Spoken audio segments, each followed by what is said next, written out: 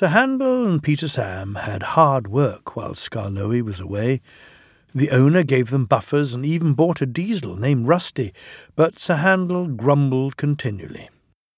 One day Gordon saw him shunting and laughed. "My controller makes me shunt," Sir Handel said sheepishly, "and take trucks to quarries too. I'm highly sprung, and I suffer dreadfully." "Our controllers don't understand our feelings," sympathised Gordon. "Now, if you were ill—" He winked. "You couldn't go, could you?" "Good idea," said Sir Handel. "I'll try it." "I don't feel well," he groaned next morning. There wasn't time to examine him then, so some of the trucks were coupled behind Peter Sam's coaches, and Rusty promised to follow with the rest. "He," sniggered Sir Handel, but no one noticed. They were all too busy. Peter Sam didn't mind the extra work.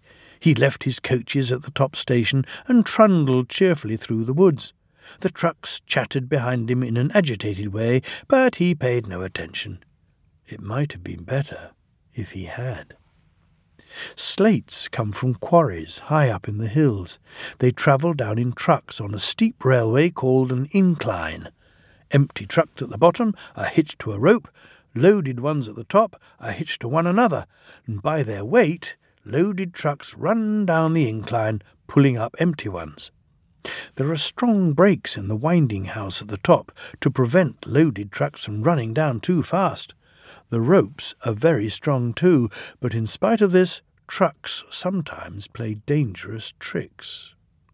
Peter Sam never bumped trucks unless they misbehaved.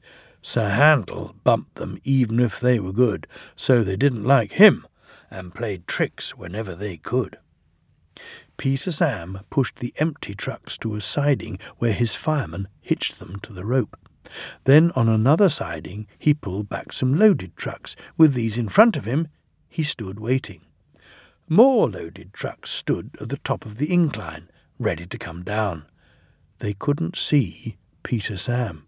They thought he was Sir Handel, and wanted to pay him out. They began to move. "Faster, faster," they grumbled. They reached halfway, gathering speed. "Scrag him! Scrag him!" they yelled. "No, no!" wailed the empty trucks. "It's Peter Sam! It's Peter Sam!" But it was no use. The loaded trucks were straining at the rope. They broke it with a crack. "Hurrah! Hurrah!" they roared, hurtling down the hill. Peter Sam heard them. He shut his eyes.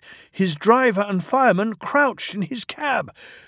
The crash jerked him violently backwards. "Ouch!" he shivered. "I didn't expect a cold bath." The water poured from a channel, smashed by the flying slates. He was soaked from funnel to cab. "Peep, peep," he spluttered, and was glad when he heard Rusty's answering "doot." "Bust my buffers," exclaimed Rusty. "What a mess! Never mind, Peter Sam, we'll get you out." He soon pulled him away from the water and the trucks. Peter Sam felt battered. His funnel was cracked and his boiler dented, but he was glad his driver and fireman were unhurt. He thanked Rusty and limped slowly home. Rusty stayed to help clear the wreckage. "I'm sorry about your accident, Peter Sam," said Sir Handel. "I always stand well back. Trucks don't like me, you see." "Why didn't you warn me?" "I didn't think." "You never do," said a stern voice. "You can start now while you're doing Peter Sam's work as well as your own. That'll teach you to pretend you're ill." Sir Handel did start thinking. He thought about thin controllers, and he thought about Gordon. He wanted to give Gordon a piece of his mind.